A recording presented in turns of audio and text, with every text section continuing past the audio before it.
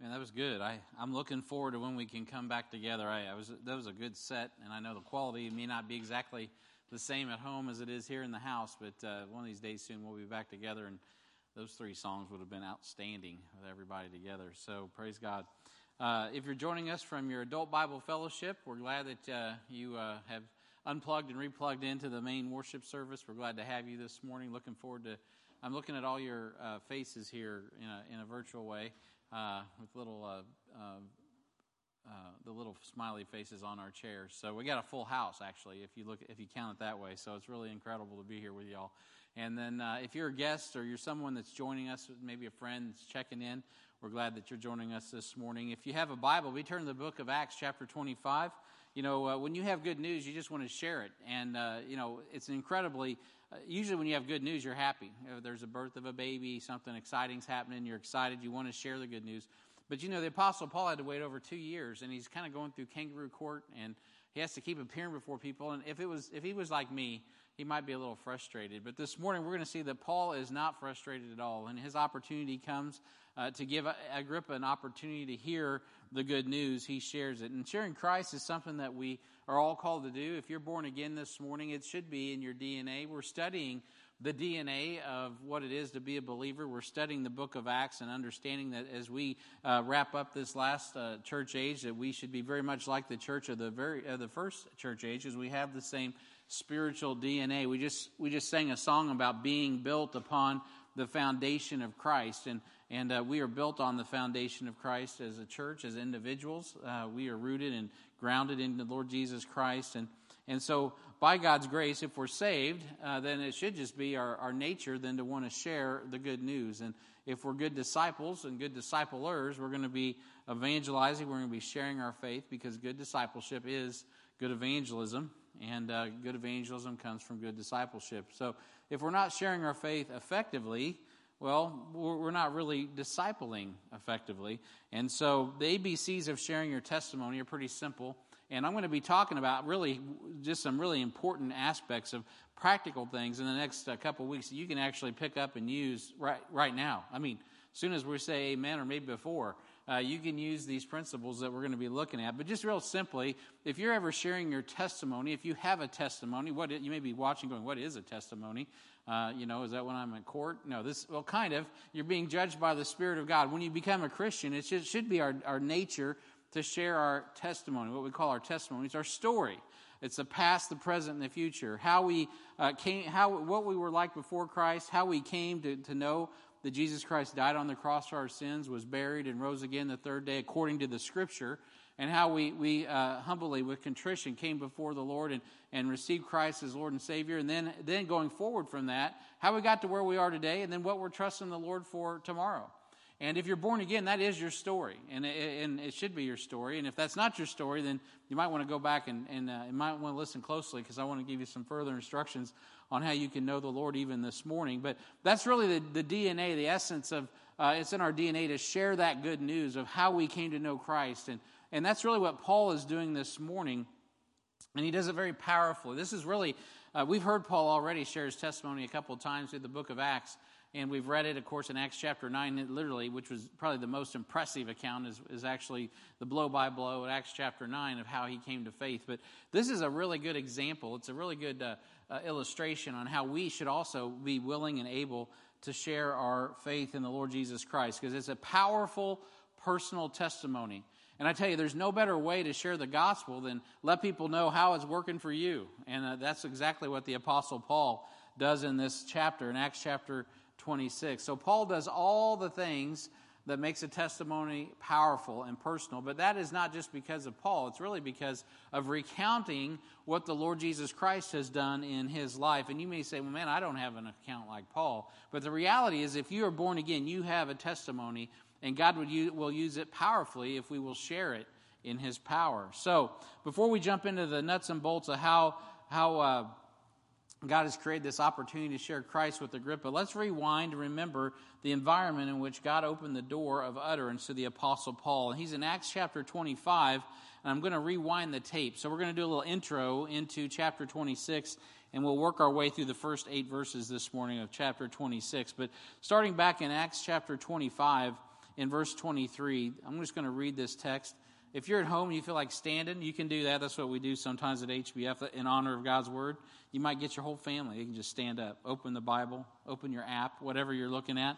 And don't be. I would encourage you. Oh, look, there's a few people in house doing that. Praise the Lord. So I wasn't actually even thinking about y'all, but praise the Lord. I was just thinking about this. You know, sometimes you can sit at home and get a little kind of lazy. You know, and so this would be good actually. Maybe you need to. Maybe you should put in the chat box right now, I'm standing up. I'm standing for Jesus. That'd be a good way to start off this message because Paul is getting ready to stand for Jesus. So we're in Acts chapter 25, and we're going to be looking down here in verse 23. The Apostle Paul has now getting ready to go on not really trial, but another inquisition. There's nothing that's going to change his fate regarding going to Caesar, but this man Agrippa, who he's about to witness to, is being introduced. And I want to just remind you of all the pomp and all the circumstance surrounding the environment in which the Apostle Paul is going to be preaching the gospel. So we start in chapter 25, verse 23, and it says in verse 23, and on the morrow, when Agrippa was come, and Bernice, with great pomp, and was entered into the place of hearing with the chief captains and principal men of the city at Festus's commandment, Paul was brought forth.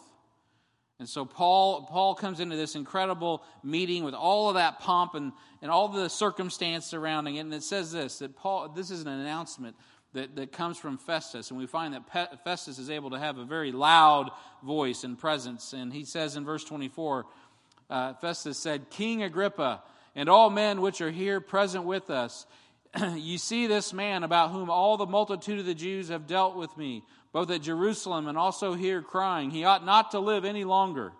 But when I found that he was committed, when he had committed nothing worthy of death, and that he himself hath appealed to Augustus, I have determined to send him, of whom I have no certain thing to write unto my Lord. Wherefore I brought him forth before you, and specially before thee, O King Agrippa, that after examination had, I might have somewhat to write.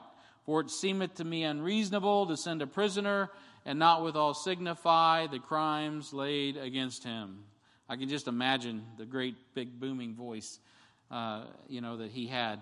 Heavenly Father, as we come before your throne this morning and we think about this introduction of Agrippa and the opportunity that Paul's about to have to open his mouth and share the gospel, Lord, there was nothing more important than what was going on in your throne room. And as Festus is bellowing out and making a big deal about King Agrippa, Lord, the angels are in the third heaven saying, Holy, holy, holy, Lord God Almighty. Oh, Heavenly Father, you are on your throne today. And Lord, there is nothing and there is no one greater than you this morning. I pray in a mighty way as we look at this passage that you might open it up to us in a way that would be fresh this morning. Many of us know this story, but Lord, may you move us out of this message today to do what you saved us to do. May you quicken us in a fresh way today to accomplish your mission and your power for your glory. For we know that you love people. We know that you put this church in the heart of America. You've given us a heart for people, and may we actually display that by showing the love of Christ. We thank you and sharing the love of Christ. We thank you and we praise you and we ask this morning in Jesus' name. Amen. And you may be seated. Thank you. I'm so used to this virtual thing. I was shocked when I said stand up and someone stood up, actually. So, man, I'm out of practice myself. So praise the Lord. Thank you all. You encouraged me. We have essential folks in the house that stood up with us. So this morning, I'm not going to get into everything in Acts chapter 26, but let me just give you a quick outline of where we are going in the next couple weeks. In this chapter, you're going to see the power of personal testimony. Number one, and we're going to park the car on this first part for a couple weeks. It's understandable. It's understandable. Paul communicates in a way that nobody can miss it. They're there because Festus is a little confused about what's going on. But by the time we get to chapter 26 and verse 23, Festus knows exactly what Paul's talking about, and he's demonstrative in that. But you'll have to wait till next week to get into that, because he gets demonstrative because it's uncomfortable. Sometimes when we preach the gospel, it makes folks a little uncomfortable, a little edgy, and we'll talk about that next week. And then the last thing is that when we are right with God and we're doing what God has called us to do, no matter what happens, man, our testimony, we've been talking about it for several weeks. We're blameless, right? We're unassailable. There's nothing that can happen to Paul. He is completely in God's perfect will, and there is no weapon formed against him that will prosper. Man, I pray that you're encouraged this morning. I pray that enough will jazz you up. Maybe we should just say amen and go home, man. I mean, that's just an outline of this thing. It's a great chapter. But this morning we're going to talk about how powerful testimonies are understandable. And if you do have an outline and you're following along, that's your first blank is understandable. And so let's just talk about some aspects of what makes a powerful testimony understandable. First of all, we're going to see that it must be respectful. Let's look at the text in chapter 26 and see what happens here is all this pomp and all this circumstances going on, and then Agrippa finally speaks. He's very brief. He says, "Then Agrippa said unto Paul," as everybody's listening quietly, "Thou art permitted to speak for thyself." That's it. That's all he said. Because he's the man. He's the king. He's man of few words. He's got all the authority, and he just says, you're permitted to speak for yourself. And so all this attention has been focused. God has just ordered all this, so all the attention is focused on a king, and now you can turn your attention, and there's this man standing there with chains on his arms. I should have brought a few chains in and worn them this morning. And Paul, he doesn't start off by opening his mouth. We'll get to that a little bit more in a moment. He starts off with a gesture. At the end of verse 1, it says, Paul stretched forth his hand and answered for himself. What a privilege. He got to answer. No one was putting words in Paul's mouth. He has more respect here before King Agrippa than he had the chief priests. Of course, remember they smote him in the mouth. Now Paul's able to answer for himself, and he says in verse 2, I think myself happy, King Agrippa. I think myself happy, King Agrippa, because I shall answer for myself this day before thee, touching all the things whereof I'm accused of the Jews, especially because I know thee to be an expert in all customs and questions which are among the Jews, wherefore I beseech thee to hear me patiently. So let's look at a few things about the way Paul and Agrippa interact, because that's the key, isn't it? If we're going to share our testimony, if it's going to be a powerful testimony, you have to have a good interaction, right? You have to have a good interaction. Now, what's amazing here is Paul is the prisoner, right? And he's standing before a king. And most people in these circumstances would probably be a little nervous. They might have a little sweat trickling down the back of their neck, the armpits, whatever the case. I don't want to get too graphic. You know, they might have a little puddle on the floor even. I don't know. But the reality is this. Paul is very comfortable in this environment because he's used, I mentioned this last week, Paul has already spent a lot of time in the king's presence, but it wasn't King Agrippa's presence. Before we ever go out and try to open our mouth, you know, it's really good to just go to prayer and spend some time in the courtroom of heaven, right? In the holy place. So Paul, he's comfortable standing before King Agrippa because he's before the King of Kings and the Lord of Lords. And when he is feeling a little down and out, like he was in chapter 24 and verse 11, well, then the Lord himself shows up and says, hey, Paul, it's okay, man. I'm with you. I'm going to go with you all the way. I mean, so Paul had a unique relationship with the Lord Jesus Christ as the apostle of the Gentiles, and God was encouraging him in this. So number one, what we see is that Paul awaits an open door before opening his mouth. I believe that Paul obviously spent time before the Lord, but he also, he waits for the open door before opening his mouth. The blank is mouth if you're fill in the blank type. Thou art permitted to speak for thyself, Agrippa says. Now, Paul has no intention of speaking for himself. That's a good rule. He's not there to speak for himself. He's not there to get himself out of a jam. Like I might be like, hey, let me tell you about all this. You know, he's not even thinking about getting himself out of a jam. All he's concerned about is preaching the gospel of the Lord Jesus Christ. And so this is why Paul wrote to the Ephesians and asked them to pray for him. Because he says in Ephesians 6:20, I'm an ambassador in bonds. I mean, Paul's mindset was fixed. I am now an ambassador in bonds. Well, who's he representing? Well, he's representing the King of Kings and the Lord of Lords.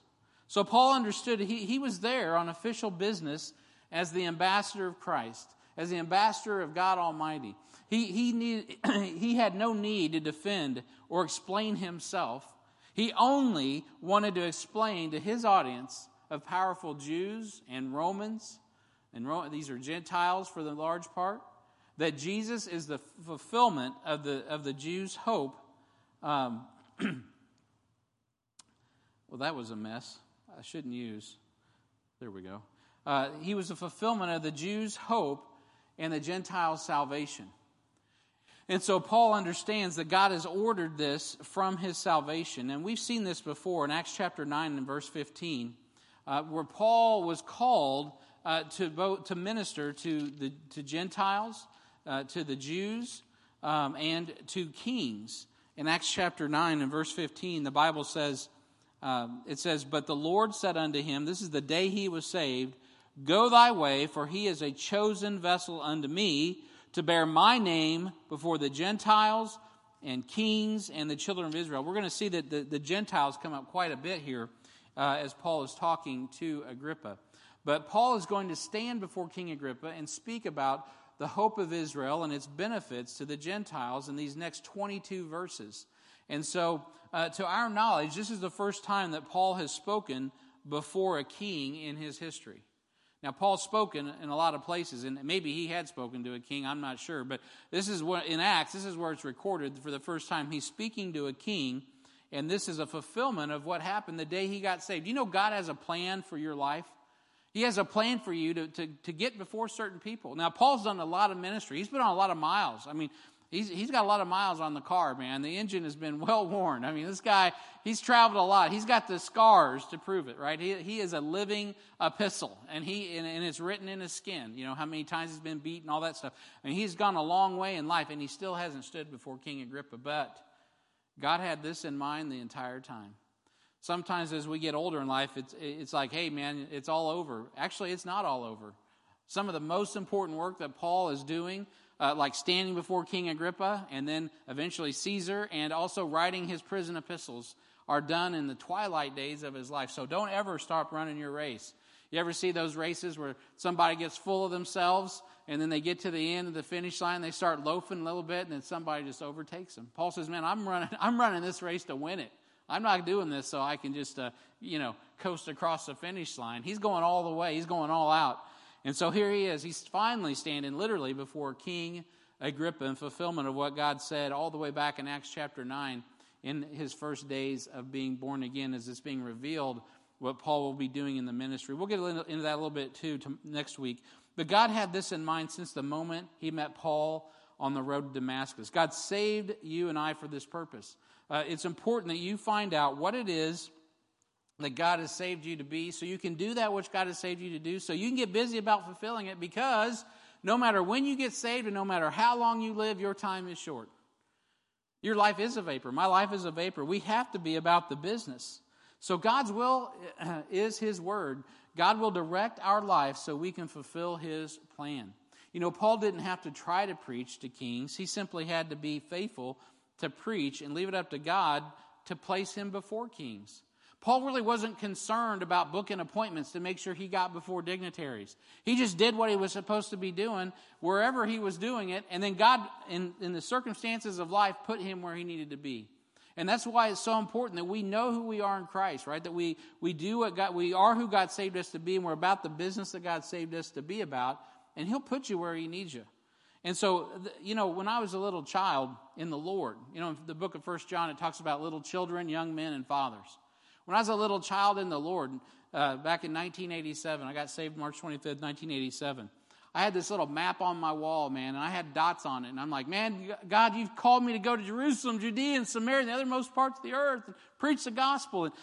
And even though I'd been through Discipleship 1, and I'd even discipled a few people, in my my mind was still a young skull of mush. And so all I could see is the need to be like Billy Graham and go to every dot on the map, and preach like Billy Sunday or D.L. Moody, like an evangelist. I thought, man, maybe I'm an evangelist. I'm going to go preach to everybody all over the world, And so I started putting these dots on the map because I knew I was called to preach the gospel. It never occurred to me that maybe I should be a pastor. But anyway, and so, that was good. And you just work with that. Just work with the first thing that God gives you, which you know that you're supposed to be doing. And just do that. I can remember how God stirred me up on that when I came back from my first missions trip.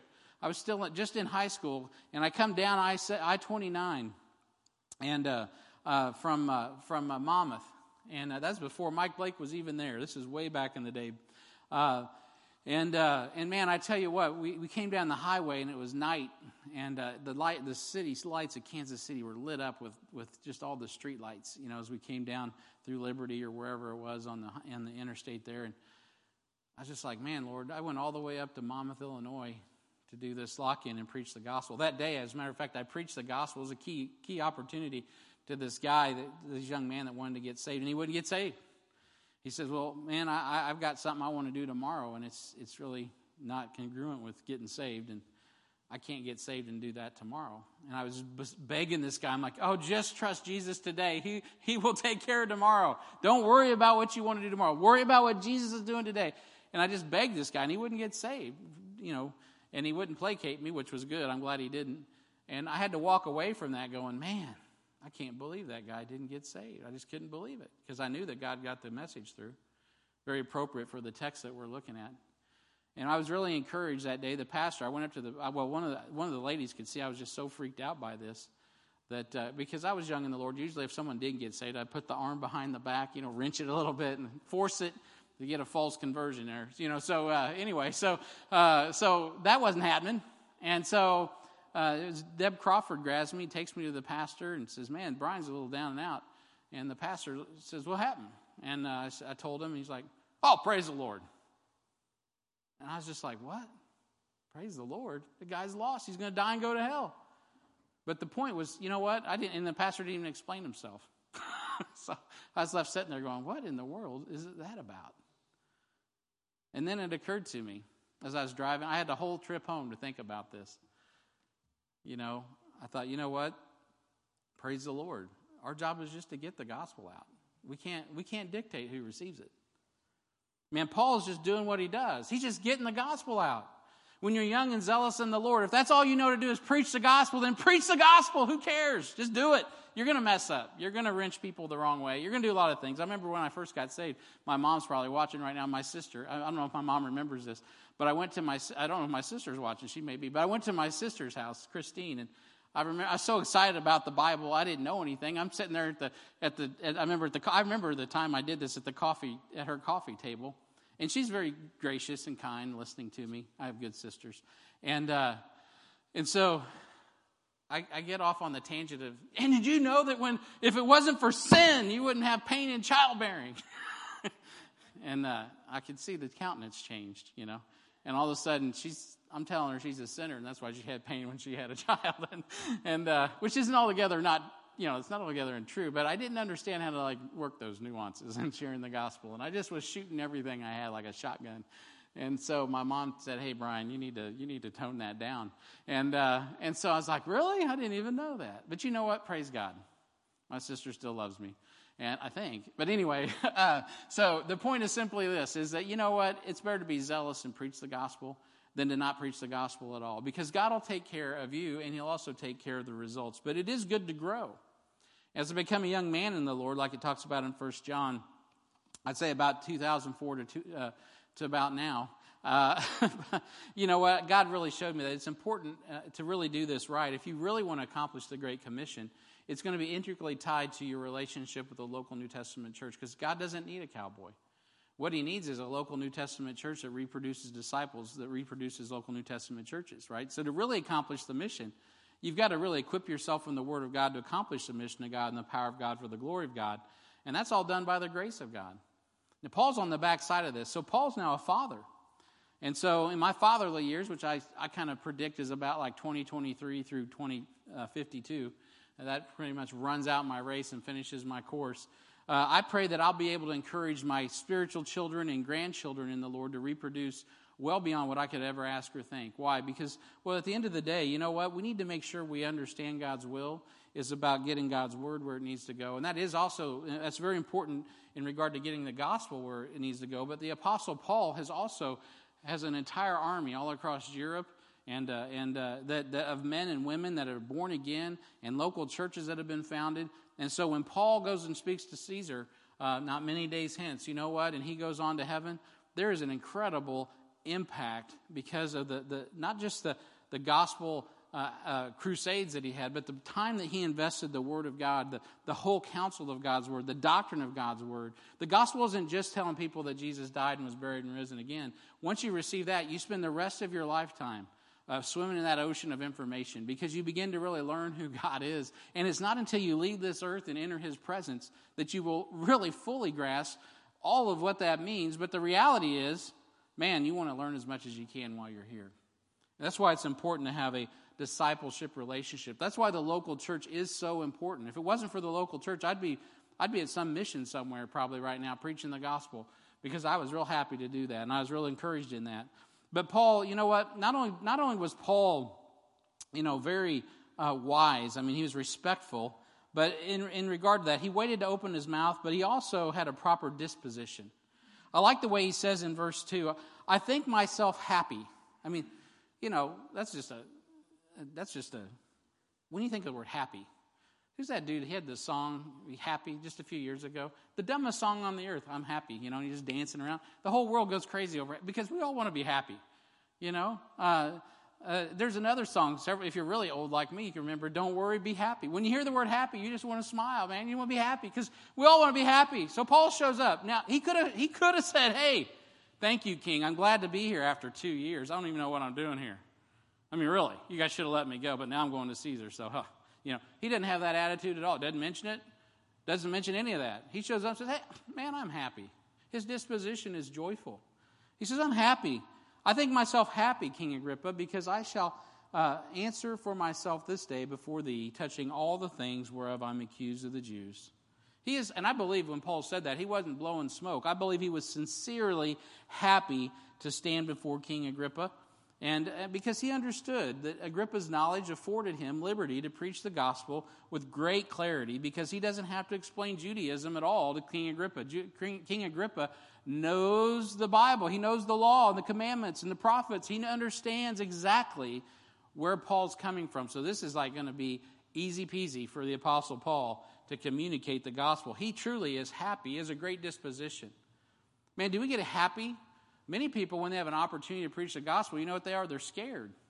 But we need to change our disposition. We need to be happy. We need to be joyful. When God opens that door of utterance, man, bring the joy of the Lord with you. Why? Because it's the joy of the Lord that is our strength. Yeah, that's right. It's just strength. So Paul could have been like some of us and said, King Agrippa, I'm going to tell you a thing or two. Of course, that would be foolish. I've been illegally in prison for 2 years, and I'm upset and angry with this entire kangaroo court. I got my rights. That's what a Laodicean would probably say. The government didn't take care of me. Well, they've been taking care of me for 2 years, but I don't like it now. Whatever. We're never going to be happy, right? So the bottom line is this. He's not coming with that attitude at all. Paul understood that he was only bound. He was only bound because God wanted him bound for such a time as this. I believe that Apostle Paul understood that all of this was all about where God was going with him. Paul addressed himself as a prisoner of Jesus Christ 5 times in 3 New Testament epistles. In Ephesians 3:1, chapter 4 and verse 1, 2 Timothy 1:8, and Philemon, was only one chapter, but verses 1 and 9. So Paul's disposition was great because he knew that he was fulfilling God's plan for his life even as a prisoner. There's some brothers today, I'm certain, in some places today, in this world that are in prison, if they're still alive. And you know what? They're doing that because that's what God's called them to for right now, until they get to go to heaven or go back to their families. But persecution exists, even to this day, and it's very prolific even now. Sometimes God calls some of our brothers and sisters into that, but you know what the Bible commands us to do? Is pray for them. We're to pray for those in prison bonds. We need to make sure we don't forget them. And some of us think we're in prison because we got on a quarantine. You ain't seen nothing yet. And so, but Paul was able to endure all of that. And then when the door opened, Paul didn't count his life dear at all. He just was ready to preach the gospel. So Paul honors Agrippa's expertise as well. Not only does he have a great disposition, but he honors Agrippa's expertise.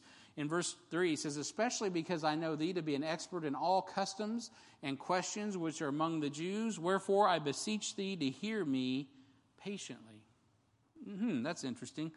This is not flattery, but an acknowledgement of King Agrippa and Paul's competency. Number one, the fact that the Apostle Paul already knows the dossier on Agrippa says something. Paul's no ignorant Jew standing there. He knows who Agrippa is. He knows what Agrippa knows. And in a way, it almost makes Paul appear with Agrippa because Paul happens himself to be an expert in the law. So he's an expert lawyer. Agrippa's competency in understanding the law of Moses and the traditions of the Sanhedrin, the Sadducees, and the Pharisees is really important to what Paul's about to say in Acts 26, verses 4 through 23. So he is really sincere, and he's also very wise in bringing that up before Agrippa. He's finding common ground. He's not lying. He's not flattering. He's being honest. He's like, I am glad to be before you, and you are an expert in the law. Now, this he's having an affair, it appears, with his own sister.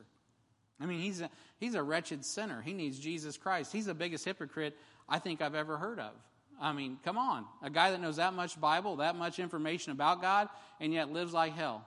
Paul doesn't get into all of that. He lets the Holy Spirit take care of that. He finds a common ground with this man that is actually where they're mutually, they're kind of mutually in agreement, because both of them are scholars in their own right. Both of them are going to talk at a level, and that's why they're there, because Festus isn't smart enough to figure out, well, he's pretending he's not smart enough to figure out what Paul's about, and then Agrippa, of course, being the big shot, steward of the temple treasury and the king of the north there, he is standing before Agrippa and making some common ground by just acknowledging his expertise. That's a wise thing to do if you're going to witness to somebody.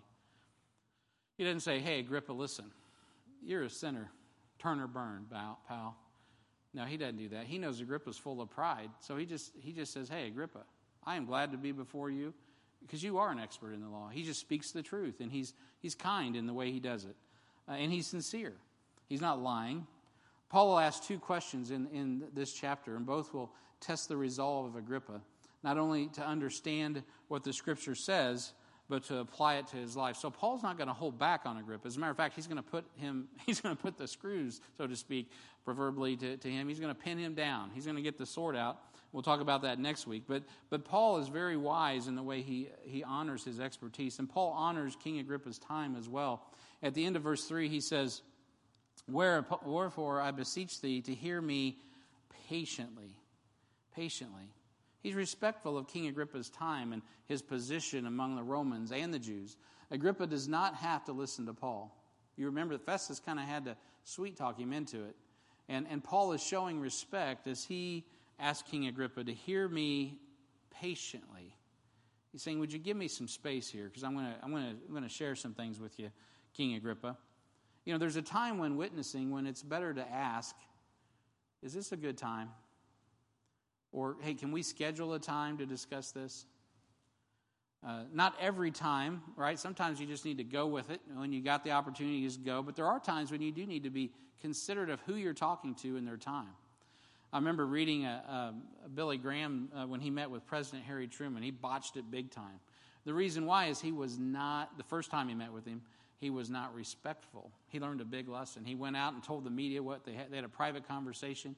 He went out and told the media everything they said. And, there's men of a lot lesser, probably moral character, like J. Frank Norris, that did not do that. And he learned, and he repented of that, actually. And he wrote about it somewhere in a book I read in his own words, that he's like, man, that was a big mistake. I didn't really honor President Truman. Why? Because, he was young. He's a young preacher, an evangelist, right? And he kind of got caught up in himself. Paul's like, hey, King, I just want you to know, I do honor your position as king, and I just ask you to just hear me for a space. Honoring people's time is important. Know what you want to say and be ready to say it. Don't waste their time. And Paul is very careful not to waste King Agrippa's time. If you recall the book of Esther, you remember Queen Esther, man, before she came before her own husband, Ahasuerus, to ask something of him, what did she do? She made 2 banquets because she knew this was going to be a big ask. And she took time to show, hey, this is a serious ask.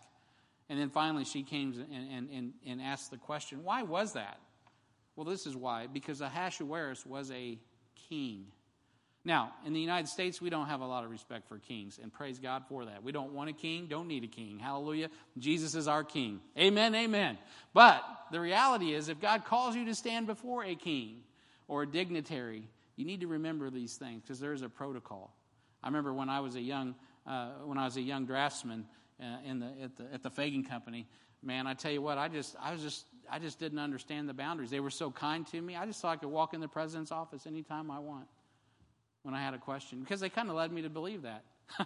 But one day I did it at the wrong time, and man, the look I got, I was like, oh. You know what I realized? I was a little bit rash. I was taking a little bit too much liberty with the president of the company. He wasn't my personal tutor, right? I praise God he was so gracious to me, but I realized, you know what? I overstepped it. Sometimes when you're young, you get a little zealous, man. You don't really feel the limits. You don't really understand the authority structure. You need to, as we grow in the Lord, as you go through life, you kind of get a little bit more attuned to that, especially as you step on toes as well. So make sure you work on that. If you're young, I'm not discouraging zeal, man. Be zealous, if nothing else. But as you grow in the Lord, man, continue to grow in wisdom. Continue to assess the situation, to know who you're talking to, not just what you're talking about, because that's really important in witnessing. Apostle Paul did that. So the Apostle Paul, man, he was respectful. But not only was he respectful, he was knowledgeable. Right? He was knowledgeable. This just segues nicely. Imagine that. And so he was knowledgeable. He was really probably a superior par to his own audience. I mean, the guy was sharp as a tack. And so it says in verse 1, I'm going to back up to verse 1, when Paul was given permission to speak, he says, then Paul stretched forth the hand and answered for himself. I like the way the Holy Ghost records that. It says, then Paul stretched forth the hand and answered for himself. Before we even actually get into words, I think Paul preached a message just in the way he brought his body before King Agrippa. And why do you say that? Well, first of all, he understands his audience. He knows where he's at. We read about the great pomp and circumstance and Festus setting this whole thing up so Agrippa looks like a man, and Agrippa, just at the few powerful words says, you may speak, So what's Paul do? He doesn't even open his mouth yet, and he's preaching a message. He stands up and he makes a sign that an orator would make. Now, you don't do this unless you actually know what you're doing. Paul knows what he's doing. He's a man that actually belongs in that room. But while he's doing that, right, so everyone knows, this guy Paul, man, look at this prisoner. I mean, he knows how to handle himself in front of this incredible crowd of people. Who is this guy? There's people sitting around going, man, this guy, he's been watching a lot of television. Well, wait, there isn't no television. How's he know how to do all this? Oh, yeah, okay, yeah, he was a Pharisee, okay. And he'll get into all that in his testimony. Before he even opens his mouth, he puts his hand up. Now, this is different from like what he did over in Jerusalem when everybody's going crazy, and he says, hey, can I speak? And he's like, sure. And he's like, calm, we would do this, calm down, bring it down. It's not like that at all. There's actually, I found a Latin word about that long. I'm not even going to try to repeat it. There's actually a name for this that orators would do at that time. But Paul, he gestures in a way that everyone in the room knows, okay, this guy's about to say something, and it was appropriate. But when he does this, you know what? There's a chain hanging off his arm. And there's chains tied to 2 Roman soldiers. Now, that's a unique sign. You don't see very many men stand in front of that kind of group and do everything properly, and then he's got chains on him and Roman soldiers attached to him. Before he even opens his mouth, he's preaching a message that, hey, I belong in this room, but these bonds don't, He didn't even have to open his mouth. If you're watching, you're going, man, this guy, what's he doing in bonds? That's really what everyone's asking. Festus is like, why are we sending him to Caesar? What are we doing with this guy? Well, God's got him in those bonds. He's a bond slave for Christ. Paul knew he was standing before a king, a governor, and many powerful political, professional, and religious Romans, as well as Jews. And he doesn't start saying, to the unknown God whom you ignorantly worship. He doesn't do that. And he did that in Acts. He gets up and he says, to the unknown God who you ignorantly worship. And he preaches it. I kind of like that. I think it's pretty cool. But in Athens, he doesn't just do what he's done before. He's sensitive to the Spirit of God. He understands what's going on. And he presents himself in a way that's appropriate and for the occasion. Paul then stretched forth his hand. That was not a hand gesture that many would probably use that were prisoners. But very few prisoners would probably get a personal audience with Agrippa either. And so the gesture was something a ruler was seeing as a professional, that Paul was a professional orator.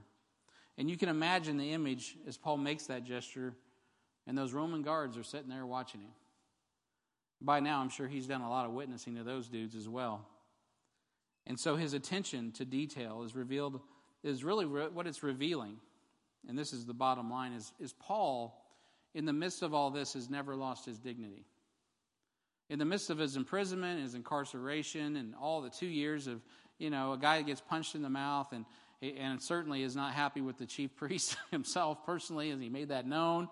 I mean, Paul's not a guy that's without temperament, but yet he's temperate.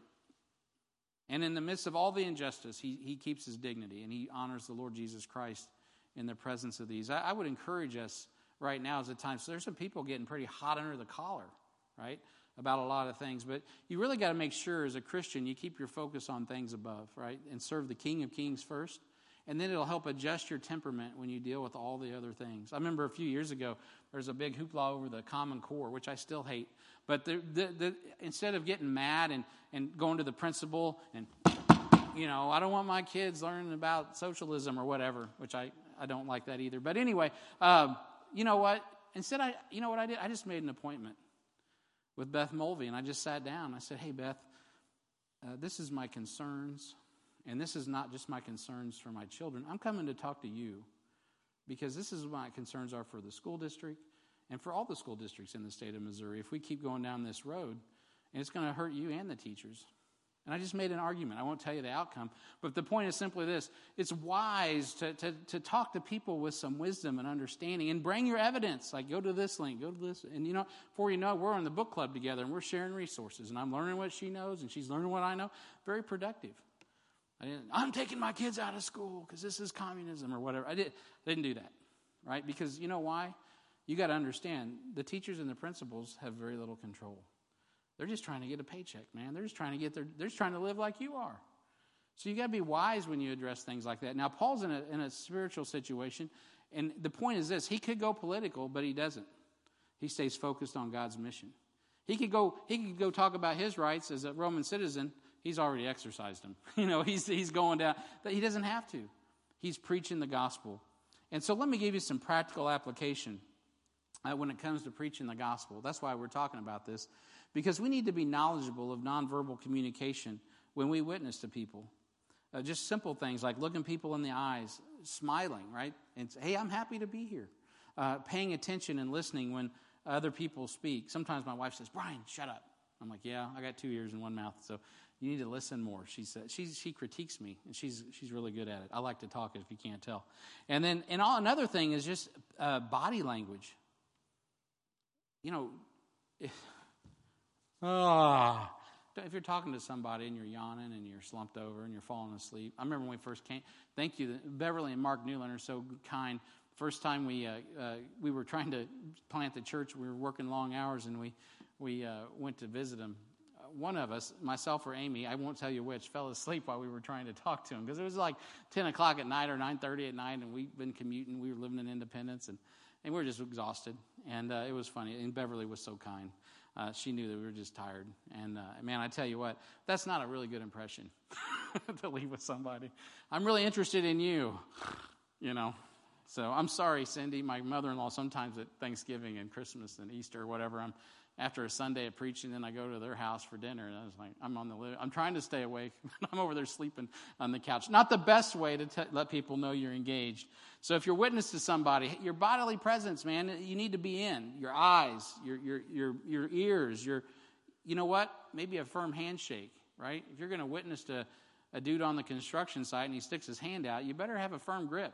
You don't want some mealy-mouthed just some wimpy handshake. And you need to know how to shake someone's hand, stuff like that. Little things matter when you're trying to witness to people. I remember going to the back in the day, the Billy Graham crusades. One of the last things I always tell you is, hey, bring some breath mints. They even tell us that when we go to the thing down here at the Royals. The fact that they have to tell you that's kind of sad, but what they're saying is, hey, make sure you have good breath. You don't want to turn somebody off because you got bad breath, or you don't know how to dress appropriately for the occasion, et cetera, et cetera. Language, you know how to talk to people. Cut the slang. If you're amongst a bunch of educated folks, then you know what, you need to beef up the language if you can. And, cut down on the colloquialisms and so on and so forth. Speak appropriately before the people that you're addressing. And so there's times when you have a different type of speech, and there's times when you have another. Now, I'm not telling anyone to go out and cuss. I hate when that happens. A lot of Christians compromise there. But anyway, when I first started preaching at HBF, one of my disciples was very gracious to me and said, "Hey, Brian, I don't understand what you're saying." I'm like, "What?" He's like, "You're using words I don't understand." I was like, "Oh." And it was a really good lesson to me to say, you know what, I need to, not that he was dumb at all. He wasn't dumb. But I was coming out of a more professional urban setting, and every day of my life I was talking to engineers and people like that, and project managers and so on and so forth. And I was just using words that were common to my vocational vocabulary. They weren't even appropriate for preaching. So I had to start cutting those words out because they didn't work. Conversely, though, I remember one time I threw out a phrase, and I said, I was talking about discipleship, and I used the military term force multiplier. David Cundiff said, "Man, the day you said that, I finally got discipleship. I really got what you were saying about how you wanted discipleship to work." Why? Because that resonated with him because he came from a military background. Your communication, your verbal communication, your body communicate, all of those things are important when witnessing and talking to other people. So Paul is using nonverbal language, and that is very important. So we see that he's respectful, he's knowledgeable, and he's also credible. In verses 4 and 5, it says, my manner of life from my youth, which was at the first among mine own nation at Jerusalem, know all the Jews, which knew me from the beginning, if they would testify that after the most straightest sect of our religion, I lived a Pharisee. You see, Paul points out his testimony among all the Jews from his youth was that of a devout Pharisee. And so he's there and he's ready and he's attentive and he's paying attention and he's tuned in and he says, "Hey, listen, you can talk to any of the Jews that you know that knew me from my youth, and they're going to tell you I lived very, very straight life as a Pharisee. I was a strict adherent to the law of Moses." That's in essence what he's telling Agrippa. And I suspect Agrippa already knew this. Because Paul was a pretty prominent person among the Jews. It's funny how the commentators act like Paul didn't know his accusers and stuff. I'm sure Paul knew a lot. I mean, he probably didn't know every one of them. He probably knew many of them, certainly. And so he's pointing this out because Agrippa has access to the people that Paul's referring to. He's probably got names and faces in mind. He's like, "Hey, go talk to Joe over there. He grew up with me. He knows all about me." And so the Roman steward of the temple treasury had complete access to whoever he wanted to talk to about the Apostle Paul. So Paul's challenged him. He's like, "Hey, just go back and check out my history. Check me out. See if I am who I say I am." And he could ask any number of Pharisees or priests to confirm Paul's credentials. As a matter of fact, it was Paul's credentials that threatened them so, because this was an elite Pharisee. And for a man like this to go that way and follow Christ was an incredible insecurity for everybody among the Jewish leadership. That's why they wanted to kill him and make an example out of him. So there's no doubt the way Paul is conducting himself makes his Hebrew education also very apparent. The Jews were often noted for their literacy and their educational prowess in the Roman Empire. They were often Jews were often used as tutors for children because they were so literate and educated. And the Pharisees were knowledgeable of the law and were Bible literalists, as were the Sadducees. The Sadducees assimilated Greek philosophy and allegorical methods as Bible scholars do today. And so they know that just by what Paul says, he's like, okay, this guy, he's a KJV only, right? He's a Masoretic text only guy, and he believes every word literally of what that Bible promises to the nation of Israel. That's who I'm talking to. So Agrippa all knows who he is talking to. And when Paul mentions he was following the straightest sect of our religion, he includes Agrippa. He's like, "Right, Agrippa, you're with me." Of course, he knows that Agrippa's living loose. But he said he also understood Agrippa would understand what that means theologically. A literal interpretation of the Scripture, at this time the Masoretic text, a belief in the coming Messiah to deliver Israel nationally, a belief in a resurrection in Ezekiel 37 of the nation of Israel, a belief in the sacrificial system, the temple, and the administration of the laws of Moses, a belief in the authority of biblical prophecy and the prophets. All the things that the Jews were counting on Agrippa to protect and advocate for them before the Roman rulers. Paul says, this is who I am. You can check me out. I'm a Pharisee. I'm a straight-on Pharisee. And so our credibility, what it does is it should clarify our gospel presentation, not cloud it. It should clarify our gospel presentation, not cloud it. Paul doesn't throw out his credentials to cloud the gospel. He's actually throwing out his credentials. He doesn't do this all the time, but in this setting it was appropriate that he gives his credentials. In some settings, people don't care what your degree is. In other settings, if you don't have a degree, you might as well shut your mouth. So Paul is saying, I have the credentials to speak to you right now, King Agrippa, and you can ask anybody that's accusing me if I have the credentials, because everyone knew it was true. And this is not to cloud the gospel. This is actually to clarify and open the door. I tell you, to be honest, I am limited in some ways because I don't have those credentials among certain people. They won't even listen because they don't have a PhD in theology, et cetera, et cetera. Now, a lot of people go, oh, that's stupid. All you need is Jesus. That is true. That is all you need. But I do know people, once they get a PhD, what have you, they're arrogant, and they won't listen unless you have an equal acumen as they do. And so, hey, if you can get it, and allow God to open those doors. It's been said that one's actions can speak so loud that people can't hear what they're saying. So Paul's also letting them know, look, my actions from the day of my youth till now line up. I'm not duplicit. I'm zealous for God. I'm no less zealous for God. Conversely, I'm no less zealous for God today than I was in my youth.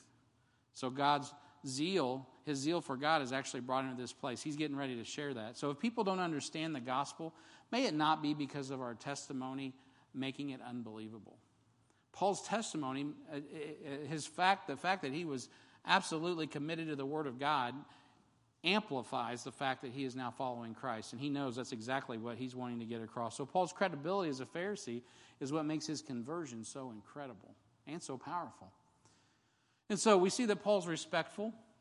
We see that Paul's he's credible, and we also understand. He's cheerful, but he's hopeful.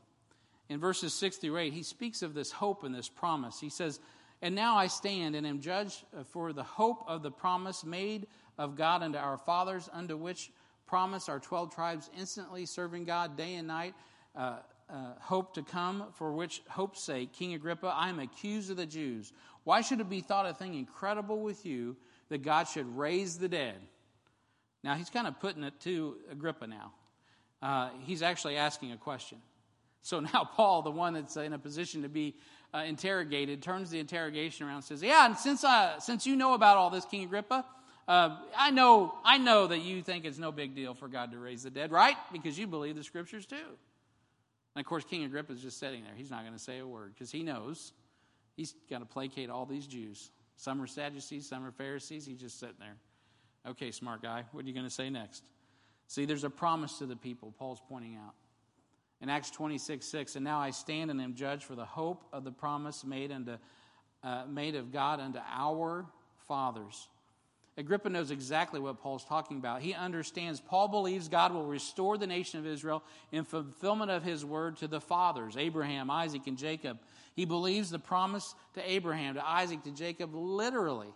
And he believes the seed of Abraham will multiply endlessly. He believes all nations of the world are blessed through Abraham's seed, and Agrippa would not deny that before the Jews if his life depended on it, because there would be a revolt. And by the way, a few years from now in this text, there is a revolt.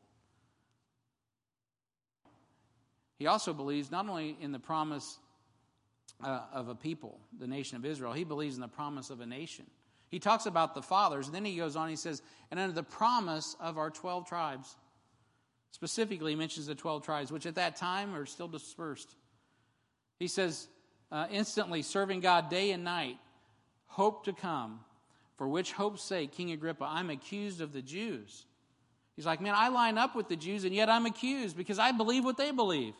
He goes further into the hope of the 12 tribes, which have not been functional as a unit since Solomon in 931 BC, upon his death, when Rehoboam and Jeroboam split the kingdom, and 10 tribes went to the north, and Benjamin and Judah stayed in the south. I mean, they've been dysfunctional for that long, for thousands, over almost 1,000 years. Well, about 1,000 years at the time Paul's speaking, just over 1,000 years.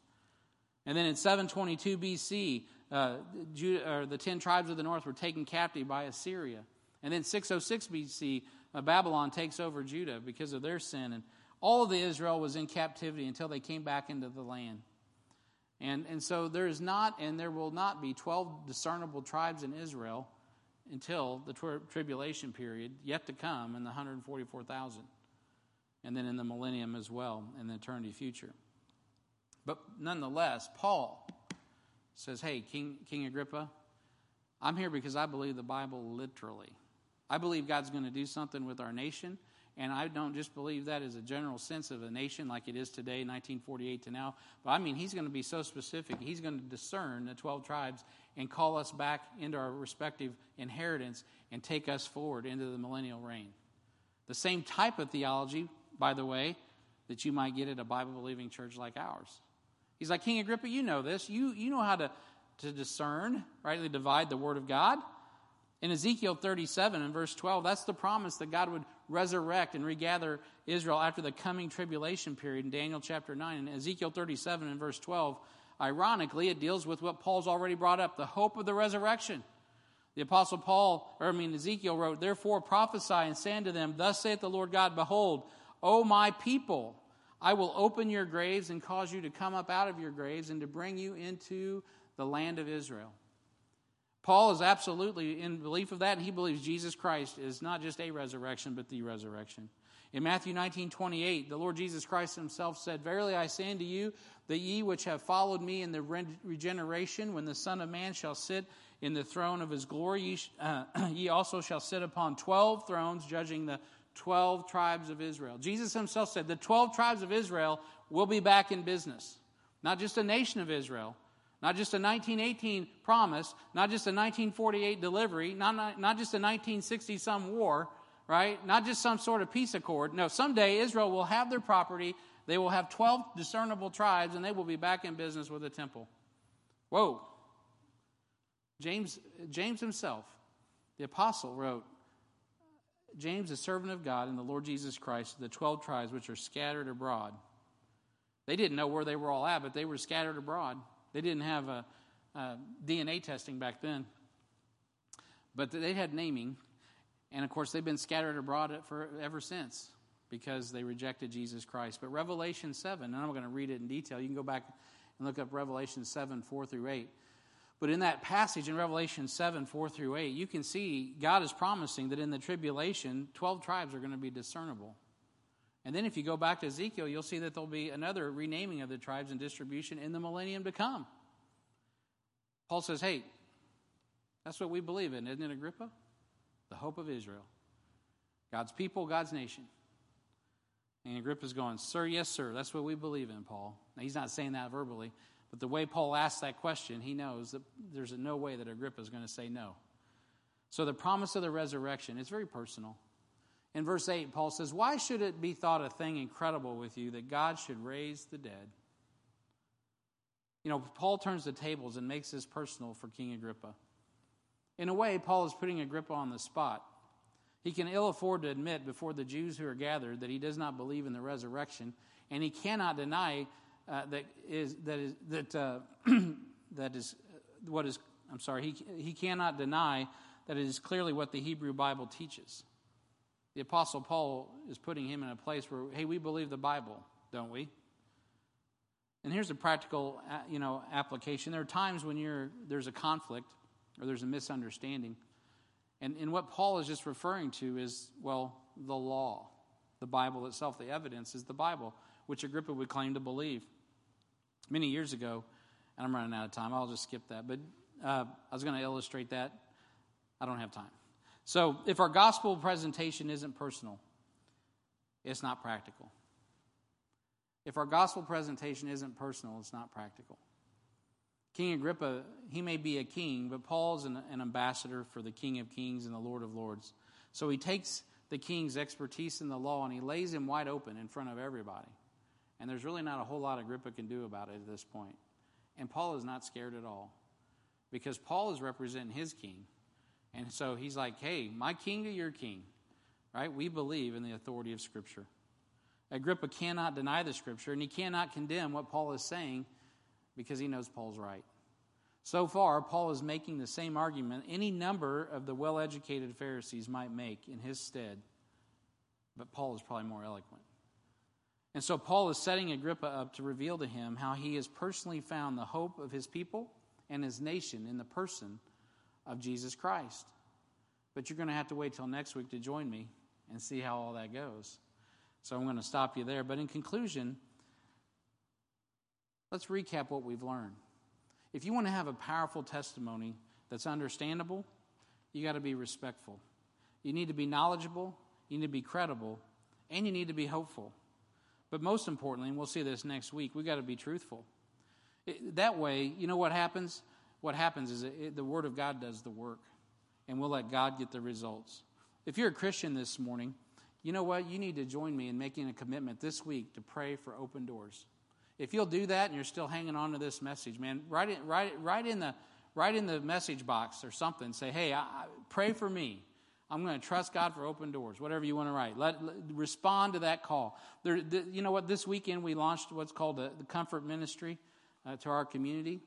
And yesterday we hastily put this together, just like, hey, we just need to offer some help to people. We ended up having 8 people come by that needed food. We gave out food yesterday. We had one person that saw the social media feed and somehow got it into her mind, had a situation, came out and sought some help. And so God was moving in that. You know what? We just got to go fishing for men. And we can't allow the circumstances to stop us from doing that. We just got to do what God's called us to do and let God take care of the circumstances, even if we're bound. So if you're saved, you know what? He's called us. He's called me. He's called you to share our faith. Many people are concerned today. They have their hearts in crisis. They have no hope. They have no faith in the promises and the hope of the Lord Jesus Christ. So if we're willing to trust God, are we willing to trust God, I should say, to use us? Not Brian or the people at the door. I'm talking about you. Is he gonna? Would you trust God to use you to walk through an open door? Would you pray even and say, God, I might be scared, but if you open a door, I will walk through it. Give me the understanding when the door opens.